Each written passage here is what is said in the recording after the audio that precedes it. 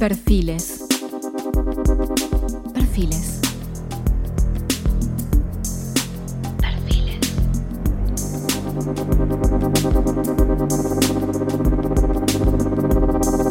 Perfiles e influencias.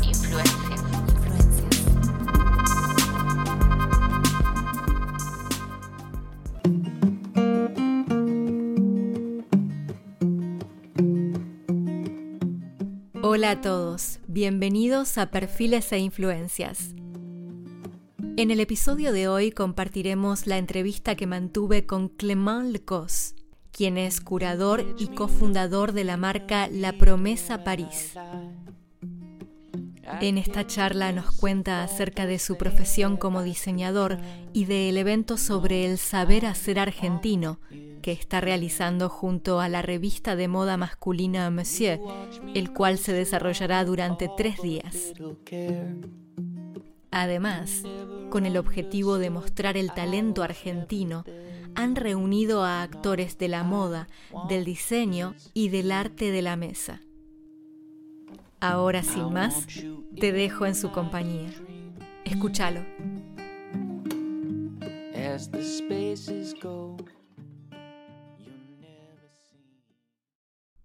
Hola Clément, muy bienvenido. Muchas gracias por acompañarnos.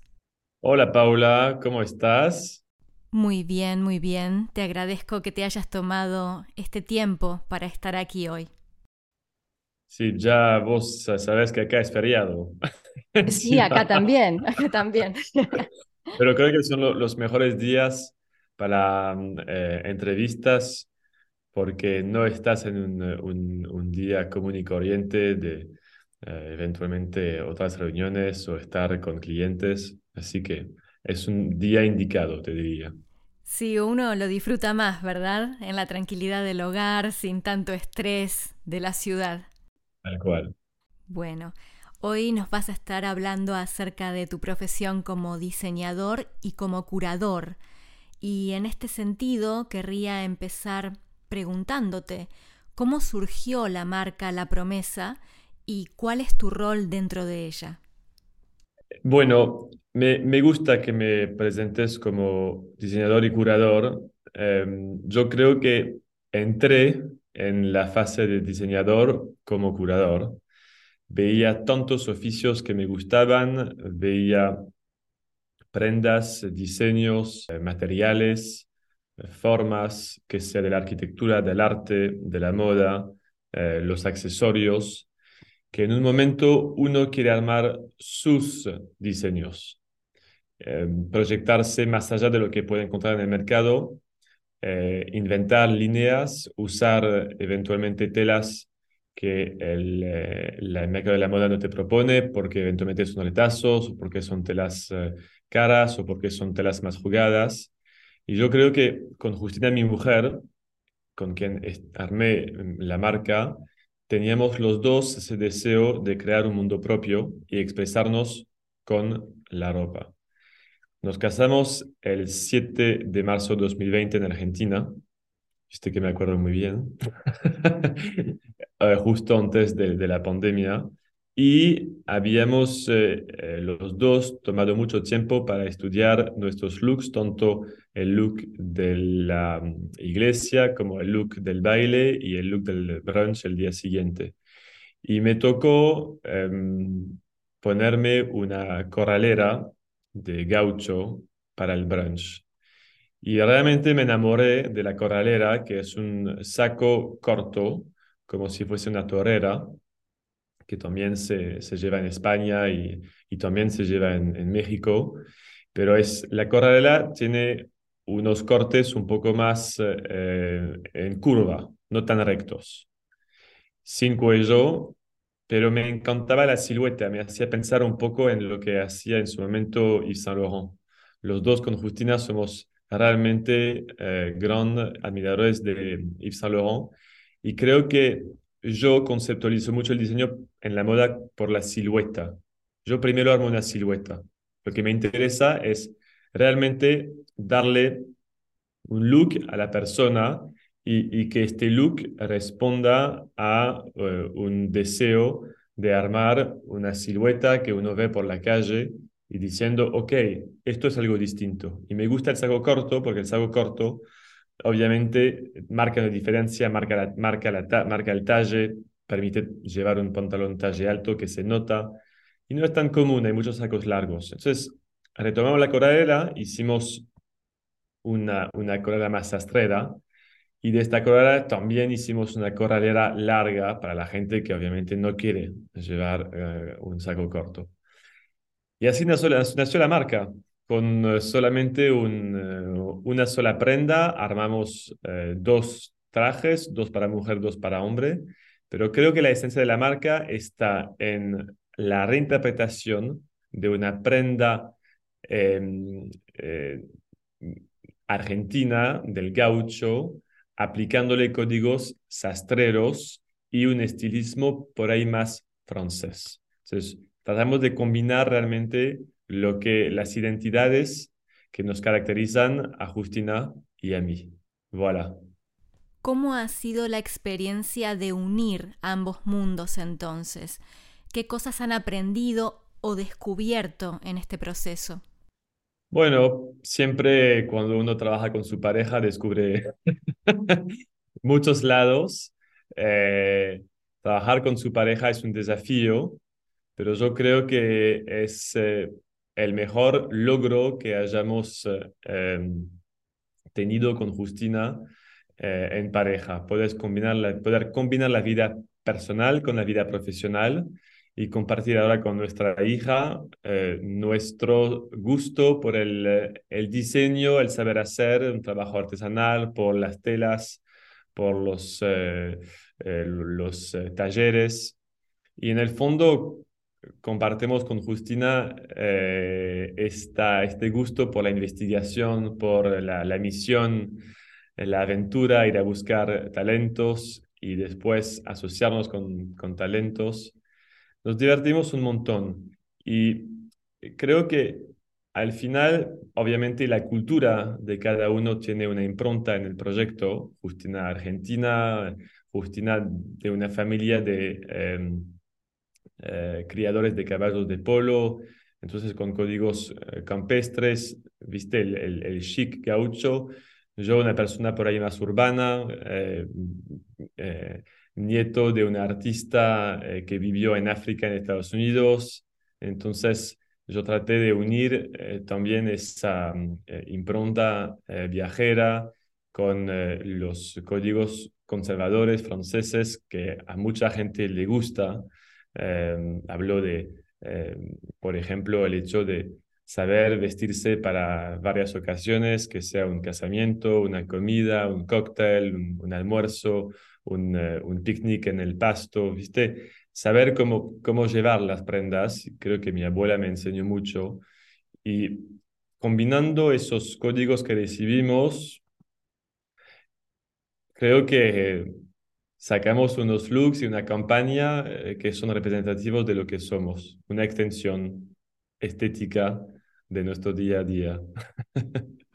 Ahora están en París, pero ustedes dividen su tiempo entre Argentina y Francia. Mira, nos instalamos en París hace muy poco. Eh, la idea es poder pasar un poquito de tiempo en Argentina, más que nada para las campañas, porque Buenos Aires es una ciudad con una luz muy particular y que yo conozco de memoria. Escribí un libro sobre Buenos Aires, tan- tanto me fascinaron sus calles y sus rincones. Pero bueno, la verdad es que el trabajo está acá, en París, entonces vamos a estar más tiempo, pero bueno, sin olvidarnos de las orígenes de la marca y tratando de ir lo más posible a la Argentina, pero bueno, es una cuestión profesional que no podemos dejar de lado. Desde luego. ¿Y cuándo fue la primera vez que visitaste Argentina? ¿Qué te impulsó a hacer ese viaje? Bueno, algo que no tiene nada que ver con la moda, porque yo cuando arranqué mi vida profesional pensé que era un hombre de finanzas. Así que tuve varias oportunidades de cambiar de rubro, pero yo pensaba que tenía que esforzarme más para convencerme a mí mismo que estaba hecho para las finanzas y el mercado de la bolsa de granos. Y como Argentina es un país de mucha exportación de granos, es una economía que vive gracias a la producción de granos y oleaginosas, como era una industria fuerte, dije, ok, apostemos a Argentina, es un mercado que yo conozco bien, los granos y la bolsa, pero bueno, me di cuenta que realmente no era para mí, pero me sirvió porque al final manejar las cuentas que sea desde un punto de vista doméstico como profesional es lo más clave que hay para evitar errores, para evitar disputas en la pareja. Entonces, creo que al final, y esto me lo dijo un embajador que fue embajador en París mucho tiempo, que somos un todo, que no hay que dejar nada de lado, que no hay que arrepentirse, que no hay que frustrarse, hay que usar todas las herramientas que uno fue consiguiendo a lo largo de sus años de profesión y usarlas para la próxima etapa. Y tiene razón, porque al final estas etapas en las finanzas y en la economía agrícola me sirvieron un montón. Pasemos a tu trabajo como curador.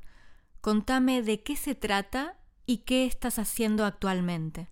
Creo que es muy importante, y esto se lo digo también para gente que arma una marca, que armar una marca es un proceso largo, es un proceso costoso y es un proceso muy ingrata, porque los frutos que uno va viendo de una marca llegan muy tarde. Entonces, para armar una marca es muy importante tener un trabajo que permite vivir, porque la marca en el fondo es un deseo, es un sueño, pero de un sueño muchas veces no se puede vivir o se puede vivir, pero esperando mucho tiempo, teniendo obviamente suerte. Pero creo que, y también cuando se trata de un proceso artístico, hay que dejarlo madurar. Si uno exprime una creación de marca y quiere absolutamente ganar su vida con su marca, va a apurar el proceso y va a perder el ADN del principio. Entonces, con Justina decidimos de que la marca iba a ser una forma para nosotros de promocionarnos como actores de la moda. Y al lado, siendo curadores, tenemos la posibilidad de armar experiencias para los turistas que vienen a París y que necesitan nuestro ojo para ver dónde pueden conseguir las mejores carteras, los mejores zapatos, el mejor par de jeans, ¿se dice así? El vintage, el más copado, donde van todos los directores creativos de las marcas de lujo. Y gracias a eso, en el fondo, nos estamos haciendo un nombre en la industria y hacemos descubrir París de otra forma, no por sus monumentos, sino por su moda. Y la gente está copada y funciona muy bien porque hay una demanda, especialmente de los turistas, porque ven a París y no se quieren equivocar y no quieren perder tiempo. Entonces, nosotros armamos itinerarios para que descubran París y también somos asesores y ayudamos a elegir entre el rosa, entre el negro, entre el colorado, por ejemplo, cuando hay que elegir un bolso, cuando hay que elegir un par de zapatos. Entonces, ahí nosotros intervenimos casi como estilistas. Pero yo no dejo de insistir, somos curadores, porque al final vamos poniendo de relieve un tipo de recorrido en base a nuestro conocimiento y nuestra trayectoria. Y después, por otro lado, estoy armando este evento chico que me es necesario porque yo sigo vinculado mucho con Argentina y quiero honrar a un país que realmente me dio mucho. Y entonces organizo del 13 al 15 acá en París, 13 al 15 de abril, una curaduría de moda, diseño y arte de la mesa argentino. Ahí entonces, yo sigo como curador, pero llevando la Argentina a París. Contame un poco más acerca de este evento, dónde se realizará, quiénes estarán presentes, qué temas abordarán. Bueno, yo no quiero que sea una, como, no quiero que sea un proyecto, eh, lo hago y es una prueba, ¿entendés? Reuní amigos, porque todos los diseñadores, que sea de la mesa, de la casa o de la moda, son amigos. Y casi todos los consumo, lo que son de mujer, lo consume mi mujer, pero las marcas las consumimos todas y es para mí el criterio el más importante. Yo me pongo al hombro una misión y es una misión donde el primer vínculo es la amistad. Y de la amistad nace una curaduría y de la curaduría nace un evento en París, en el Hotel Alfred Sommier, que es un muy lindo hotel en el octavo, a 4 cuadras de la tienda icónica de Hermès. Y va a intervenir la embajada con su embajador Leonardo Costantino el primer día para tener un recorrido oficial y darle una impronta, sí, como por ahí más importante, cuando la embajada obviamente apoya un proyecto, es una forma de decir, dale chicos, esto está bárbaro, sigan. Y es verdad que llevar una curaduría de Argentina a París no es fácil, lo sabrás. Es un país muy lejano y para hacer entrar productos exóticos a un país como Francia no es un tema menor, pero nada es imposible. Entonces es cuestión de ponerle garra y proponer, porque al final cuando uno quiere algo, lo puede lograr y yo estoy seguro que con esa energía que puse en el proyecto, mucha gente alrededor mío me ayudó para que esto sea posible. Y te digo de verdad, después de 10 años en Argentina, es un orgullo enorme poder representar marcas en París y armar una curaduría donde para mí, digo para mí, es subjetivo, no falta nada. Me quedé con esto que mencionabas de que es difícil, ¿no? Y se me ocurrió preguntarte qué obstáculos se han encontrado en el camino en este tiempo y cómo han podido superarlos. Hay una frase de Napoleón que dice, imposible no es francés. Así que cuando nosotros francesitos nacimos, recibimos mucho de la energía y esa mentalidad de conquista de Napoleón, en el buen sentido, obviamente. No es que somos guerreros, pero lo que digo es, conquistamos en búsqueda de una misión. Y yo sentía que tenía una misión y por más difícil que sea de convencer primero mis amigos y conocidos de darme en consignación productos y después que esos productos viajen, que pasen aduanas y que sea yo, que sea mi mujer, que sea conocidos, que sea por DHL, siempre llegamos. Entonces, lo que yo digo es, hay formas de encontrarle la vuelta para que los productos lleguen a París.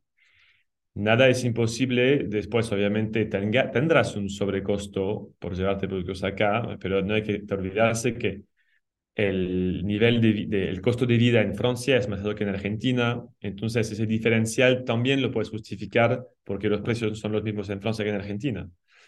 Así que hay que ser piola con obviamente, esta movida. No hay que desmotivarse, a veces es desmotivante, porque al final el público francés es muy sensible a la propuesta argentina, es un admirador nato del gaucho y nato de la Patagonia, y cuando los franceses regresan de Argentina, todos me preguntan por qué yo regresé a Francia, porque obviamente les parece un país soñado, con una cultura eh, muy atractiva.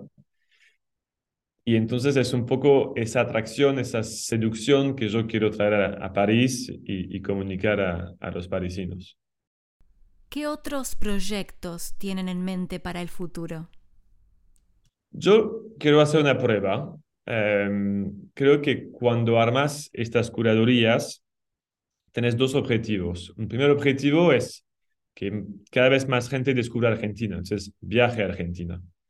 Yo sé que obviamente no es por ahí el deseo más ecológico del mundo, pero ¿qué va a hacer? El turismo existe y ante la demanda, mejor privilegiar tu país que otro. Entonces, yo siento que parte de mi cultura hoy tiene algo de Argentina, entonces quiero promocionar Argentina como país de destino. Esto es un primer objetivo.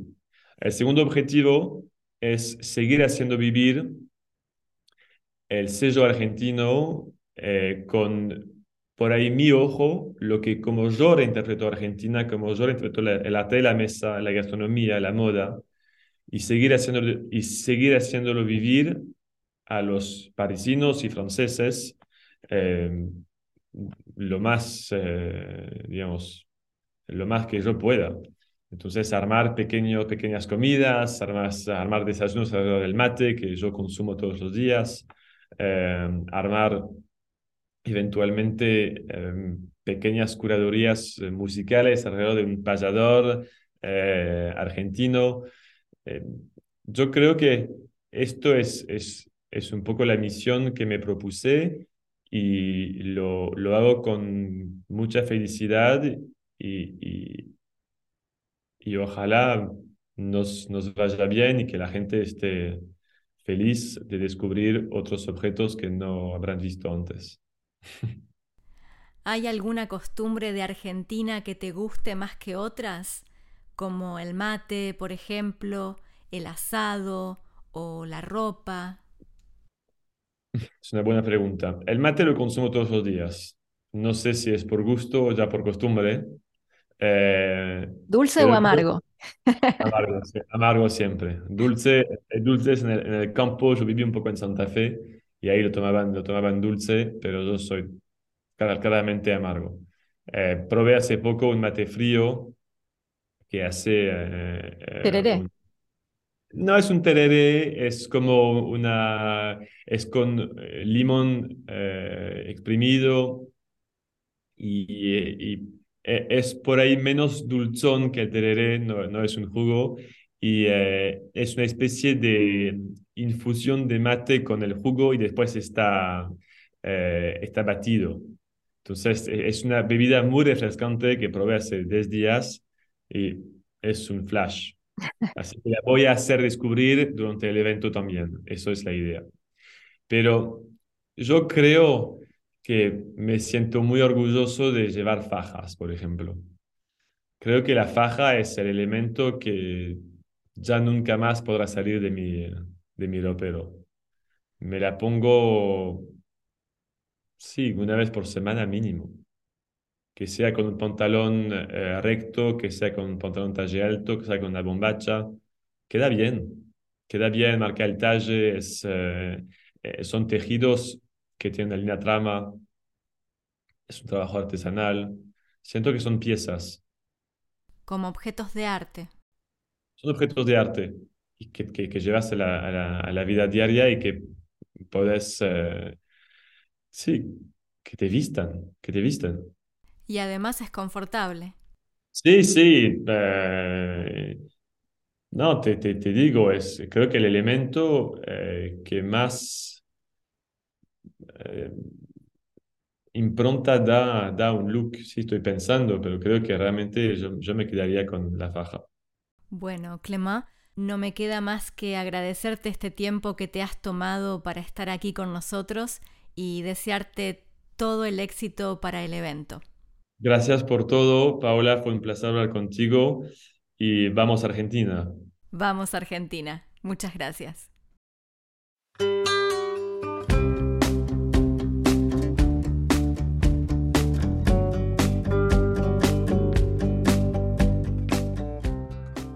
Estabas escuchando a Clément Le Coz, a quien le agradezco la gentileza de haberse sumado a este episodio y compartirnos su experiencia sobre su trabajo y proyectos.